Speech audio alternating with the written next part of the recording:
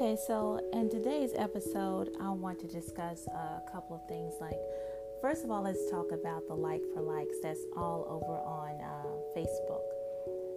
Liking Instagram pages or Facebook pages, especially Facebook pages. So the problem with the like for likes, I'm not saying don't do like for likes. It's just the way that we're doing like for likes. So if you're going to do like for likes, people like your page because you like theirs, not because they're interested in what your page is about or they're interested in buying anything. So, and then you'll see posts where people are like, I have so many followers, but help because no one's buying, no one's engaging. That's because you build an audience of people who only liked your page because you like theirs, not because they were interested in your page. So when you post, they're not going to engage. They've done their part. They were just liking your page, so you would like theirs back. So I suggest we change up the like for likes. If you want to like a person's page, like that person's page, but don't expect them to like yours back. That's not a good thing, okay? Unless they're interested in what your page is about. So we should give each other room for that. So only like a page if you're interested in that page. If you're really wanting to show support, don't just like it because you're expecting to get a like back. That way, when you're posting information on a page, then those people who liked your page would be, they'll engage because they're going to engage with something that catches their attention that they're interested in. So I just wanted to put that out there because I know a lot of people build their followers doing like for likes, but then they're not able to monetize it. And that is one of the main reasons why, besides having engaging content, of course. Another thing I wanted to talk about is work from home businesses. So if you want to do a work from home business, or let's say direct marketing, MLM, don't just jump into any direct marketing or any MLM business just because someone says, hey, come to my business, come to the travel business, come to the makeup business, come to the weight loss business. Only find there are so many direct marketing opportunities out there.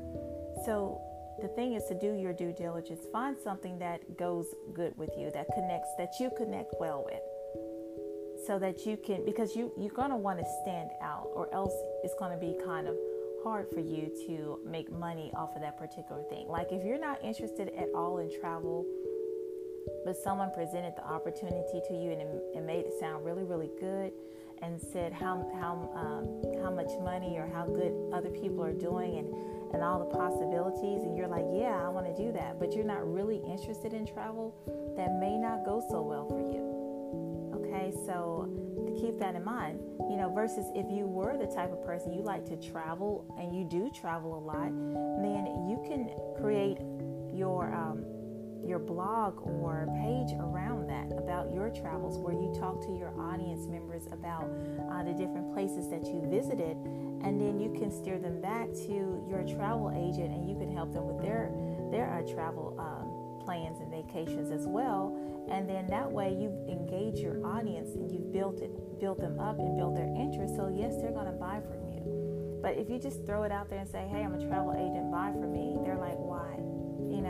So and same thing with anything else. Like if you're doing makeup, if you're a makeup expert, if you know how to do makeup, then yes, by all means, that would probably be a good fit for you if you do Avon or Mary Kay or something like that, because that's what you have a passion for. So find a direct marketing opportunity that fits your passion, and then use your passion to engage your audience, to find other people who share the same passion, who you can teach, who would want to learn from you or share with you. Because once you start doing that, when you start sharing posts about that or videos, then they're going to engage with you, and then yes, they're going to buy.